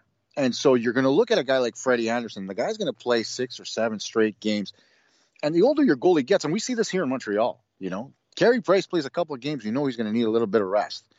Because the part of the game that people seem to forget is when you play as a butterfly goaltender and you're playing percentages, that up, down, from the time you're 16 to the time you're 35, it takes a toll on your body. Yeah. And, there's those aches and pains that people ignore when you're looking at it from the outside. But when you've lived it, that these goalies, they go in there, they're in therapy afterwards, they're sore, they're this, that. You need to give them a break. And a lot of teams don't do that. And so in Freddie Anderson's case, that's exactly what happens. He breaks down, and that's the biggest issue. A guy like Carey Price, when he played more of a hybrid style where he was standing up a little bit more than he does right now, he played perfectly fine and he could last 6, 7, 8 games in stretches. But now, you've got goaltending coaches that tell you, okay, you can't see the puck go down. That's not the answer, man. The answer is make sure your defense clears the way so that you can properly view the puck and track it so you can stop it and decide whether or not you need to go down because the shot's low or you need to stay up because the shot's high. That's not happening. So those teams that don't do that end up with goaltenders that are broken down earlier than they should be. Case in point, Freddie Anderson. Great stuff there, Costa. And let's look at Campbell now. I think Leafs have about 15 games left in this season. And who's backing up Campbell right now? I wish I knew. Yeah, that's a good question. I'm gonna ask you a question while I look it up here. The Leafs. To me, I sit back and laugh. They can be as good as they want to be. I still think they're going to get knocked out in the first round. It's just their MO. You know what I'm saying? But you're talking about that, Paul. Hang on a sec. You're talking about that, and it's funny. I had a conversation with a very dear friend of mine from Toronto the other day, and he said it point blank. He says the Leafs have all the talent in the world. The one thing that they don't have that's going to get them to the next level is heart. And we've even mentioned that, and it's true. They have all the talent to succeed. There's no question about it. Up and down their lineup, they've got what it takes. They've got the goaltending of Anderson and Campbell. They've got the defense with Muzzin and Riley. They've got up front. I mean, God knows how much talent that team has because they're stacked. Why aren't you winning? Has nothing to do with the talent. Has nothing to do with the style of coaching. It has to do with what's between the ears of each individual player. And I think that's Toronto's problem. If they can get past that and work more like a unit, there's no stopping them. Yeah, I mean, because like I said, you get out of this. Look, they're going to have a hard enough time getting, past you guys, the Oilers or the Jets. There's no doubt about it. I don't care. The playoffs in every division this year are going to be just great to watch. There's no doubt about it. It's the teams that are supposed to be there are going to be there. You got some fun going on in some of the other divisions in terms of getting that last fourth, fifth spot. But I think you can look at the 4 teams in the North Division. This is going to be it. Now, whoever gets out of it, that I think you make great points about heart, because when you look at playing anybody from the Central or anybody playing from the East, or the West for that matter, it's going to be a different game. And that's going to be interesting, too, this year, Costa, too, because, in a regular season, you get to see a little bit of all the other teams. You're not going to see that until we get to the playoffs. And that's going to be a trip to watch. There's no doubt about it. Costa, last thing before I let you go, and I know it's a somber note, but I definitely wanted to ask you about this. This is the 3rd year here of the anniversary of the Humboldt Broncos tragedy. And I know you're involved with a lot of youth hockey up there in Canada and everything else. And it's been noted here on social media and in the news and everything about, I can't believe it's been 3 years. But maybe just your take on how it's affected, not even that region there too, but maybe the entire country, because everybody down here and the rest of the world, we all look to Canada. Canada's the hockey country. And, it's such a huge thing. It's kind of like you're born on skates in Canada and you move. And just maybe just a little reflection on that team and that loss and what it's meant to, the country, in addition to the city of Humboldt. Well, I can tell you this much. I'm going to start off by saying, like we talk about how I'm involved with D-Skate. Yes. There was a player on that bus by the name of Caleb Dahlgren. Okay, he's been playing for York University. He happens to be a type 1 diabetic, and I had the pleasure of meeting him last year when we had our, not last year, but the year before, when we had our first World Diabetes Day tournament. He was our spokesman, and he was our honorary chairman.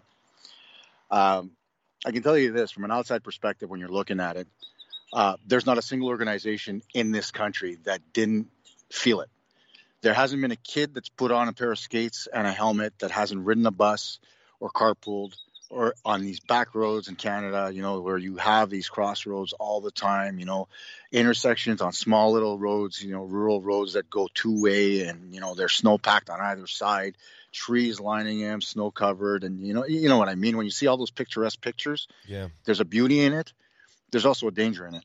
And so for every kid that's ever played this game and every parent that's put their kid on a bus for him to go to a game, when that accident happened, the country stopped. It didn't matter what you did. It didn't matter what you were watching. It stopped. Mm-hmm. It was heartfelt. Everybody. I mean, I had tears in my eyes when I saw the story because, being so involved in the game, it, right? You know what these parents are going through. My daughters played hockey. You know what they're going through, especially the ones that lost loved ones on that bus. Yeah. Caleb happened to be one of the lucky ones. And in talking to him, he said the toughest part was getting out of there and not knowing what happened. You know, Caleb and some of his other teammates ended up in hospital for a while, and it was just like, you know, they wouldn't tell him anything because they wanted him to recover. Yeah. It was only a couple of weeks later that they realized, oh my God, we lost all these people. You know, 16 lives lost on that bus, man. 12 injured. It's not, you know, it's not for the faint of heart. And when it's kids, man, they're you know, 18 to 20 years old on those teams. Mm-hmm. You know, and then you've got staff that have volunteered most of their lives in the game of hockey. We lost so much of the heart of the game on that one particular day. I don't think they'll ever forget it in this country. And there's a memorial that every rink has put up with a flag honoring the Humboldt Broncos and the date they had their accident in every arena in Canada. Doesn't matter if it's a small little town or a big rink in Montreal, everywhere. And I think that's a sign of just how much this game means to this country and how much what happened resonated with everybody that lives here. Thanks so much for those words on that, Costa, man. You bring it to light here. I know, like I said, all of us involved with sports just in general and kid sports and everything. But, you know, I knew you were going to be able to just to get across that feeling of what it's like up in Canada. Because, like I said, you know, you guys are so engrossed in the game. And I really appreciate you giving me a few thoughts on that, man. Thanks so much, man. I really appreciate it. And it's great. Not a problem, brother. Great to honor that. Well, look, buddy, thanks as always for your time here, man. And, you know, next week we'll get back at it here. And who knows, maybe the Habs will surprise us with a move. Or maybe the Leafs will add some grit, some toughness. Maybe. A little bit of heart, buddy. Goes a long way. And then we'll find out. The other thing, too, is, you know, we don't even know if the Vancouver Canucks are coming back this season, brother. Whether it's COVID or hockey, I don't think they'll be coming back. Yeah, I don't think they're gonna be decimated for a while. I don't think it's gonna happen. That's just a crazy situation up there. All right, well, man. Look, you enjoy the rest of your day, whistling along with the birds in the background, and enjoy your weekend. And thanks so much as always for giving me a hit here on THS, brother. You got it, man. We'll talk next week. All right, Costa Papoulias, ladies and gentlemen, always giving us a great take on not only the Montreal Canadiens but the North, the Canadian division. Always good stuff with Costa. And THS rolls on! Well, all right, it's that time to go and head out to the West Coast, the left coast, the best coast. Well, it all depends on where you are. Anyway, it's time to bring on our brother, Mr. Steve Palumbo from the great state of California. And let's talk some Western Division hockey and the New Jersey Devils. Oh, my goodness. Helping out my enemy, the Icelanders here on Long Island. Steve-O, what's going on? Welcome back to THS. Paulie, what a crazy past couple days, crazy week it's been. Yep, helping out the Islanders. The Devils and the Islanders made a big trade, and it, you know, I got to admit, I'm still reeling from it. Not as much as maybe the rest of the division's going to be reeling from it in a couple of weeks here, man. So, look, let's start there. I mean, you know, you just talk about these guys. Talk about Lou. You know, the connection here is obviously in terms of getting him out of there. And I think one of the guys had a no-trade clause in there. So, I mean, yep. Number one, talk about Lou, the connection, you know, your reaction, obviously, to the trade and what these guys are going to bring to the New York Icelanders. Well, yeah, obviously Lou was there and part of the, you know, when they drafted Travis in 2004, late first-round pick. So he knows him well. He knows what Zajac can bring. If my recollection's correct, Palmieri was the first move that Ray Shero did after he took over. So I don't know if there's much a connection there other than, you know, because I think Lou was still kind of around at that point, but Shero had taken over. So he is familiar with both of those players. But, you know, when Lou smells blood in the water, he's going to pounce. So he obviously feels that this Islanders team is poised to make a deep run in the playoffs. And, you know, he doesn't make the big splashy move, but he brings in those character, those grit guys. With Anders Lee going down up for the Islanders, they needed to get some scoring on the wing, and that's what Palmieri is going to bring. He's had a bit of a down year in New Jersey, but obviously who hasn't had a down year for the Devils? But I think once he gets in there, he's going to get revitalized, and he's going to immediately add some firepower to them. And to be honest, the real win in this deal is being able to get Travis Zajac, such a versatile player, such a hardworking player. He's defensively responsible. He can chip in. He gets in the dirty areas. He can play both wings. He plays center. He's good on faceoffs. He's a playoff performer. We know, when in 2012 he scored some big goals for them for New Jersey when they made their run to the Cup final. He's just such a heart and soul guy. He's everything that, we talked about it when his 1,000 games were approaching, what he's meant to the organization and what he means to as a Devil playing for the Devils. I just think both those guys are going to fit in really, really, really well over there in Long Island. So, they got a couple good ones. Hope they take care of them, and hopefully they go out and get that cup. Oh, don't say that, Steve. Not on this radio show, please. Not yet. I'm not ready for it. I knew you'd love that part. You shouldn't be either as a devout Devil fan. You can't be wishing good luck on these Islanders. Well, I mean, the key word there is fit. Barry Trotz, this system. Mm-hmm. I've talked about this Islanders team, what Trotz has done with it. Really not so many marquee names, star guys on it.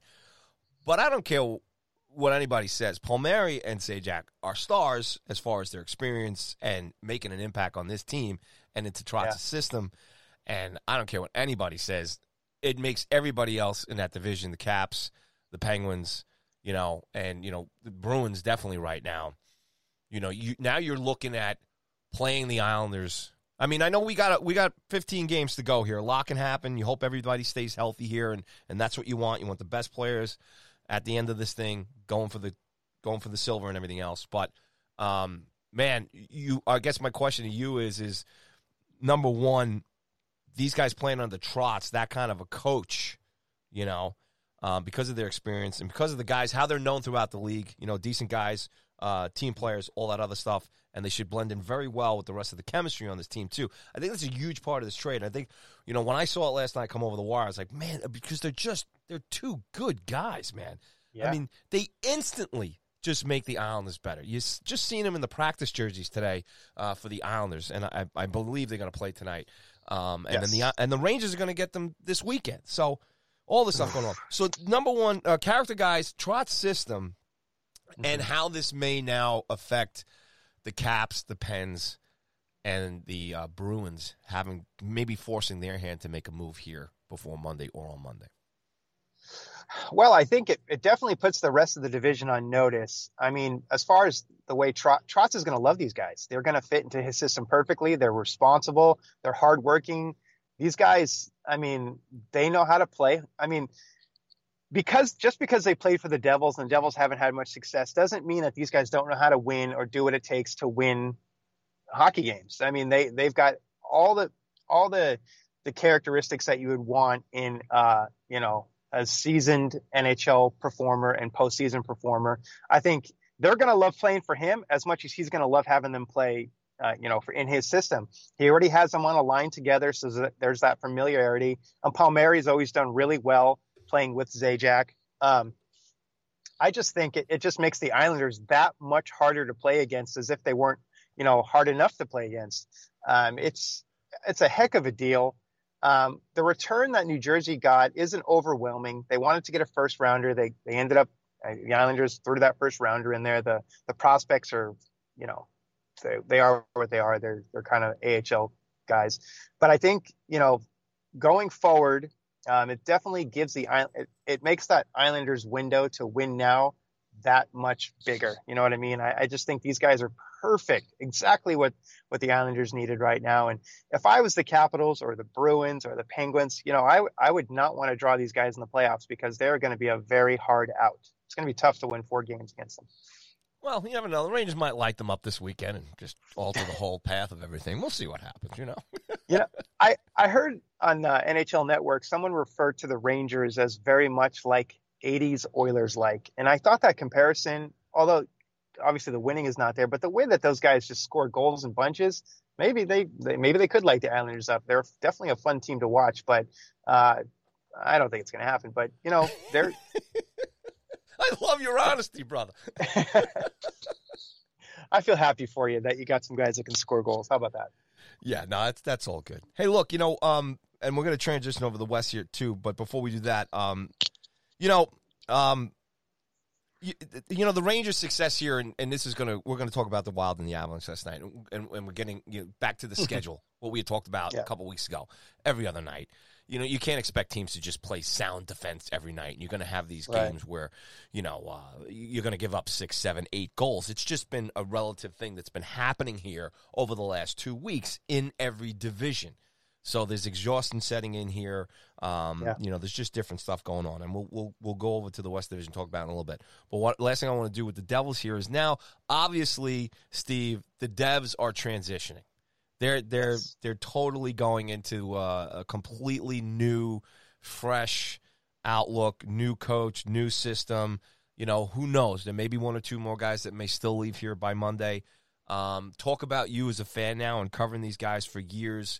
You know, seeing this happen now in front of your eyes where, you know, in terms of looking forward to next year and riding out the rest of this season here in terms of just continuing, because now you can really just focus on watching this team develop. It doesn't matter necessarily what they did last week as far as me and you talking wins, losses, and everything else, but they have officially kind of pulled the parachute, and this is how they're going now, and it's about the future.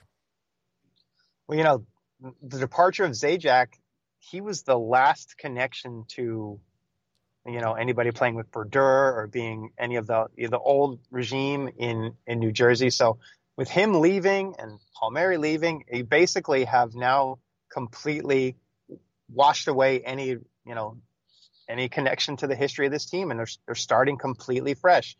Tyce Thompson got into the lineup the other day. He got himself an assist. What we're going to see now is we're going to see that these young players that we've been hearing about get some time on the ice, you know, get some time to play. With two forward positions opened up, we're going to see more ice time for these guys like Thompson. You know, Alexander Holtz, his team is still playing, but could we possibly see him come in? Who knows? You know, Nolan Foyt, is he going to get some time? Boquist, who they've been playing on the wing, who's a natural center in the AHL, he's going to now have a shot to play center. So you're just going to see these guys kind of slot in, and we're going to get a taste of what the team is going to look like in the next several years. And to be honest, it's also auditions for these guys, because this is a clean slate. I mean, they're trying to build a roster that's going to be competitive for years. And these guys, these young kids, have an opportunity to earn themselves a spot on a team for a long time to come. And I just think it's going to be, you know, it feels like we've been rebuilding for 200 years, but I think right now we've actually hit a point where it's starting to get exciting to see the young blood come in and kind of get an idea of what this team's going to look like in the future. I could care less about wins or losses. The team, you know, I want the team to be competitive. They played really well against Washington and lost. I thought they did play pretty well against Buffalo and lost. They're getting all these scoring opportunities. They just can't score goals. But it's just, you know, you got to look past that now and just kind of like get used to seeing these new faces, get familiar with them. And I think as a fan, a longtime fan, that's pretty exciting. Yeah, exciting to the point where I picture Steve Palumbo Devils podcast on the horizon down the road, you know, coinciding with a brand new rebuild in New Jersey. Never say never. Yeah, I think that's a good idea, man. Look, it's fun stuff. You know, I was talking on a couple of shows here the last couple of days as far as New York hockey here, and I know me and you have said this too, and I think this further kind of it's almost like you want to see this. I mean, who knows where Zajac and Palmieri will end up after this season with regards to the Islanders. But as far as the youth movement here in the tri-state area, it's exciting, and I do look at this as like, hey, good for the Devils. Good for let's get the ship in the right direction and just look ahead at going forward, because there's a lot of great talent on there. They got the star in Hughes. If PK sticks around here for a couple more seasons, you know, Blackwood and net is just a great place to start. So good on the Devils, good stuff, you know, and clearing house here, and I think that also gets the fans, you know, a peace of mind too. All right, this is what the organization is doing. Hopefully next year we get back in the normal times, fans back in the building, and everybody can kind of come together and watch this team grow. So look out for the Steve Palumbo Devils podcast coming soon on a platform near you. All right? Start working on it, Steve. All right? All right. All right, buddy. So, look, let's go over to the West here. We've just been saying, you know, week to week, me and you just know that every week this is just going to be way too much fun to keep an eye on. You look at last night, the Wild put an 8 spot up on the Avs. I mean, are you kidding me? Really? We're talking about Wild West. Yeah, we're talking about the Blues hanging on, and they go out and they beat Vegas 3-1 last night. The Kings and the Yotes, we talked about the Kings there and the Sharks being pains in the asses for the Yotes to hang on to that spot, and it looks like that's what's going to happen here. And the other great part here about the West that I want to get your take on too is obviously fans are getting back in the building out in California. So let's talk about last night a little bit, this past week. And I know you're a ticket holder yourself, so I don't know if you've been back in yet or when that's being scheduled. But look, it's been great back here in New York. I haven't gotten to a game yet, but I'm looking forward to getting to one before the end of the season. But just the fact that, hey, you can go to a game now in Cali just like we can here in New York. It's got to be exciting out there. Yeah, it is exciting. They have April 16th is the first day that you'll be able to go back into the building. Okay. And the Ducks have 5 home games left, and I was able to secure tickets to 3 of those games, which I'm pretty excited about. They were going pretty quick. I'm really looking forward. I get to see Vegas, and I get to see them play the Kings, and hopefully those games mean something for the Kings at the end there. But super excited. It's about time. Watching all these games on TV and seeing all the fans in the stands and still not having that here in California. So finally, we're going to get a taste of it, and I'm just really looking forward to that. It's been a long time coming. I mean, my last game was, it was just a couple days. I think they played Ottawa, and then they played the makeup game for the St. Louis game when that guy who collapsed. That yes, guy he collapsed on the skates, yes. collapsed. Yes. I know who you're talking about. He's got we should know this name because it's a great hockey name. Yep. B, something with a B. Defenseman. Baumeister. Jay Baumeister. Thank you. Woohoo! We did it, Steve. We worked together. We got there. And then right after that is when the pause happened. So it's been over a year, and I'm really looking forward to it. Now, as far as the division is going, I mean, the Ducks mean nothing. They're pretty much playing in the spoiler role right now. They've got some games with Vegas, which already has their spot locked up, and then the Kings, which the last 2 games are against LA, and they could mean something. The Kings are scuffling a little bit here, but man, this division, I mean, we talked about this from the very beginning, how it was just going to be crazy right until the end, and it's gone exactly that way. I mean, nobody could have seen the way that Colorado was playing. I think they had a 15-game point streak where they picked up points, 15 games, and then to get just completely annihilated by Minnesota, a team that I can't remember the last time they scored 6 goals, let alone 8 goals. But wow, just crazy stuff. And now you've got the Golden Knights are scuffling a little bit. You've got St. Louis. They're starting to turn it around. Bennington comes out and says, we're back or we're coming. And so it's going to be an exciting finish for that 4th spot. You got Arizona's playing some really good hockey right now. They're 7-3 in their last 10. They're trying to make a case for themselves to sneak into the playoff spot right there. San Jose is 6-4 in their last 10.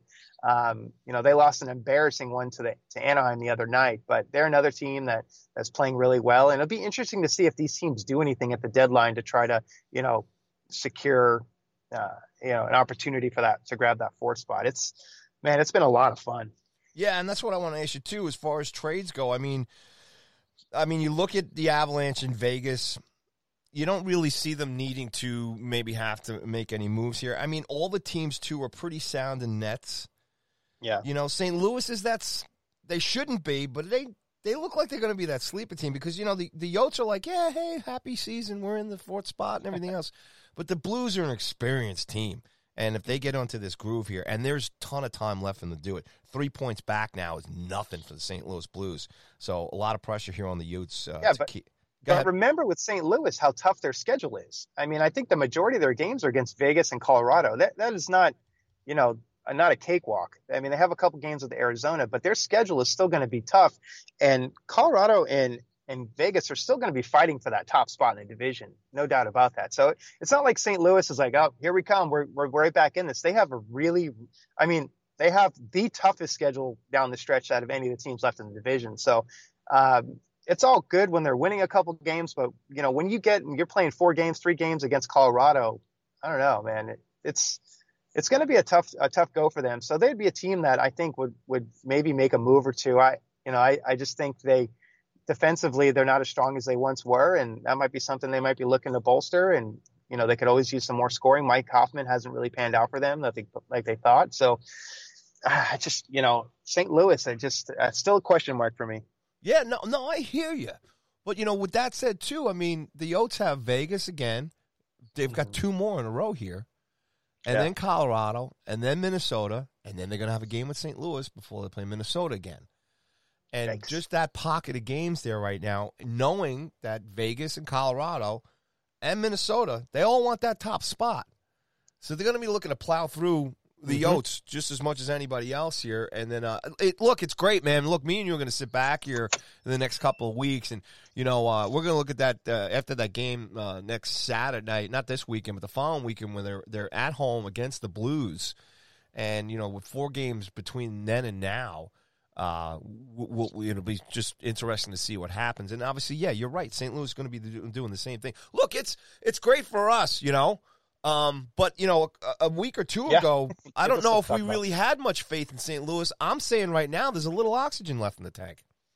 Oh, absolutely. I mean, obviously their pedigree, it speaks for themselves. They're a team that's going to fight to the very end. And if they do get in, they're going to be a dangerous team. But I'm just saying, like, it's not as if they're going to just, leave all the other teams in the dust. It is going to be a dogfight until the very end. And if they do manage to squeak in and they do manage to play tough against Colorado and Vegas, then that will give them confidence going into the playoffs when they face these teams. And then it's a whole new ball game once we get into the playoffs. But it is going to be a tough stretch run. But man, just this divisional lineup has just made I'm okay with it just being this year. I don't want to see it, going forward, but it has really made this 56-game season super exciting. I mean, I can't stress that enough, how interesting and intriguing these storylines have been and how compelling the finishes are going to be in this season. It's been so much fun as a hockey fan. Yeah, absolutely. We're always the winners here as far as this is concerned, especially this season. And setting up, hopefully, for, like I said, some normal stuff going forward. So, Steve, the last thing here I want to ask you is those 3 teams there at the bottom here. Now, obviously, the Sharks and the Kings now are in a tricky situation because they can obviously continue to play here and try and get that 4th spot. And as a team and as an organization, that's what you got to do. You got to go and win. But you got 3 days left here before the end of the trade deadline. You might want to think about the future as well, too, and a couple of guys on your rosters, wherever they are with the cap and, contracts and everything else. And then, so the Sharks and the Kings. So my first question is, what do you see the Kings and the Sharks doing here at the trade deadline? And now the Ducks, they've obviously can be sellers now, and if they are, who do you think that the Ducks might look to ship out and maybe help somebody else somewhere else? Well, okay, if you're looking at these 3 teams, Rob Blake has got a very specific goal, the way he's constructing the LA Kings. I don't see them doing a whole lot. We talk about the move they made with the Rangers. I know they have some cap space, but I don't think they're in a position to be a buyer. And I'm not sure they're really willing to sell any of their vets either, unless they get blown away with an amazing deal. San Jose is an interesting team. They're one that has been linked to, they were linked to Kyle Palmieri. There were Taylor Hall. You hear them coming up, but I think that's just because of San Jose's track record. They really have no cap space. They really have to move mountains to kind of make anything happen, which, I mean, they could do. And they may make a small move here or there. I just don't see them having the ability to really make any moves. Anaheim is going to be interesting because, they've been linked. You hear a lot of different players coming up in the trade rumors. Ryan Getzlaf, we've talked about before. Josh Manson is another one who the Ducks would, be willing to part with and could be a really useful piece to a playoff team.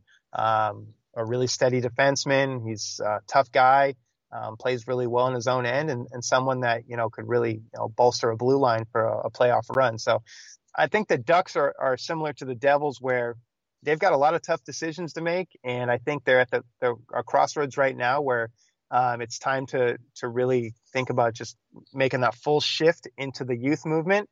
And, there is talk of Ryan Getzlaf, maybe calling it a career pretty soon here. So he may want to take one last crack at a Stanley Cup run. So I would look to them to be a team that'll be active at the trade deadline, or at least, fielding a lot of phone calls from other teams looking to bolster. But, with COVID and with the flat cap and I think there's going to be a lot more talking than there's actually going to be moves made. That's just kind of my gut feeling. Oh, Steve, that's so boring. Tell me Getzlaf's going to Toronto. That's what I want to hear, man. To play with Jumbo. Would not be exciting. To play with Jumbo. Would that make Toronto the oldest team in the league? All the old guys they have? No, they'd have to send, Charles will have to go up there too, I guess. Yeah, that's true. That's true. Yeah.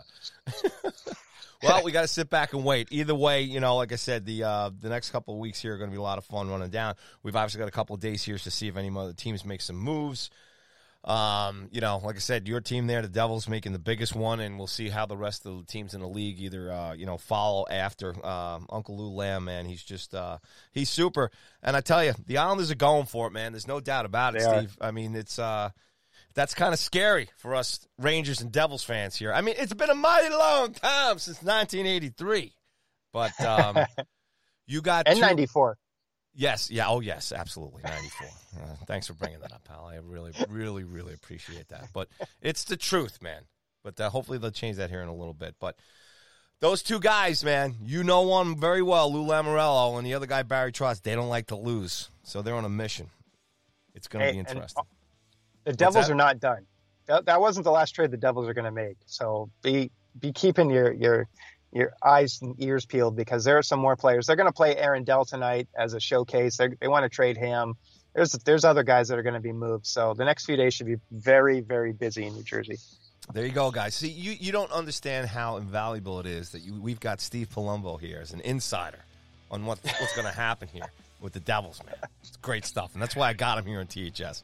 Steve-O, you're the best, man. As always, love talking to you every week. Have a super weekend. Best of the family. And we'll do this again next week. And then we'll talk about the rest of the Devils that were traded away. Absolutely. It should be a blast. It certainly will. All right, buddy. Thanks, buddy. Take care, man. Steve Palumbo, ladies and gentlemen, wrapping things up here for us, as he always does on That Hockey Show. So there it is, folks. It's a wrap. Week 12 is in the books. Couple of days here before the trade deadline, and everybody hang on tight, and we'll see what happens. And got some good stuff happening already. Playoff push is in the mood. 10 games on tonight. Enjoy them. Lots of great stuff happening in this league. We wish the best to the Vancouver Canucks, their franchise, and their players, and hopefully those guys get back on the ice soon. So, on behalf of myself, Mr. Paul Cuthbert, Joe Yardin, Ted Bamford, Costa Papoulias, and Mr. Steve Palumbo, keep your head up. Enjoy the games. We'll be back here next week. THS out. Goodbye, folks.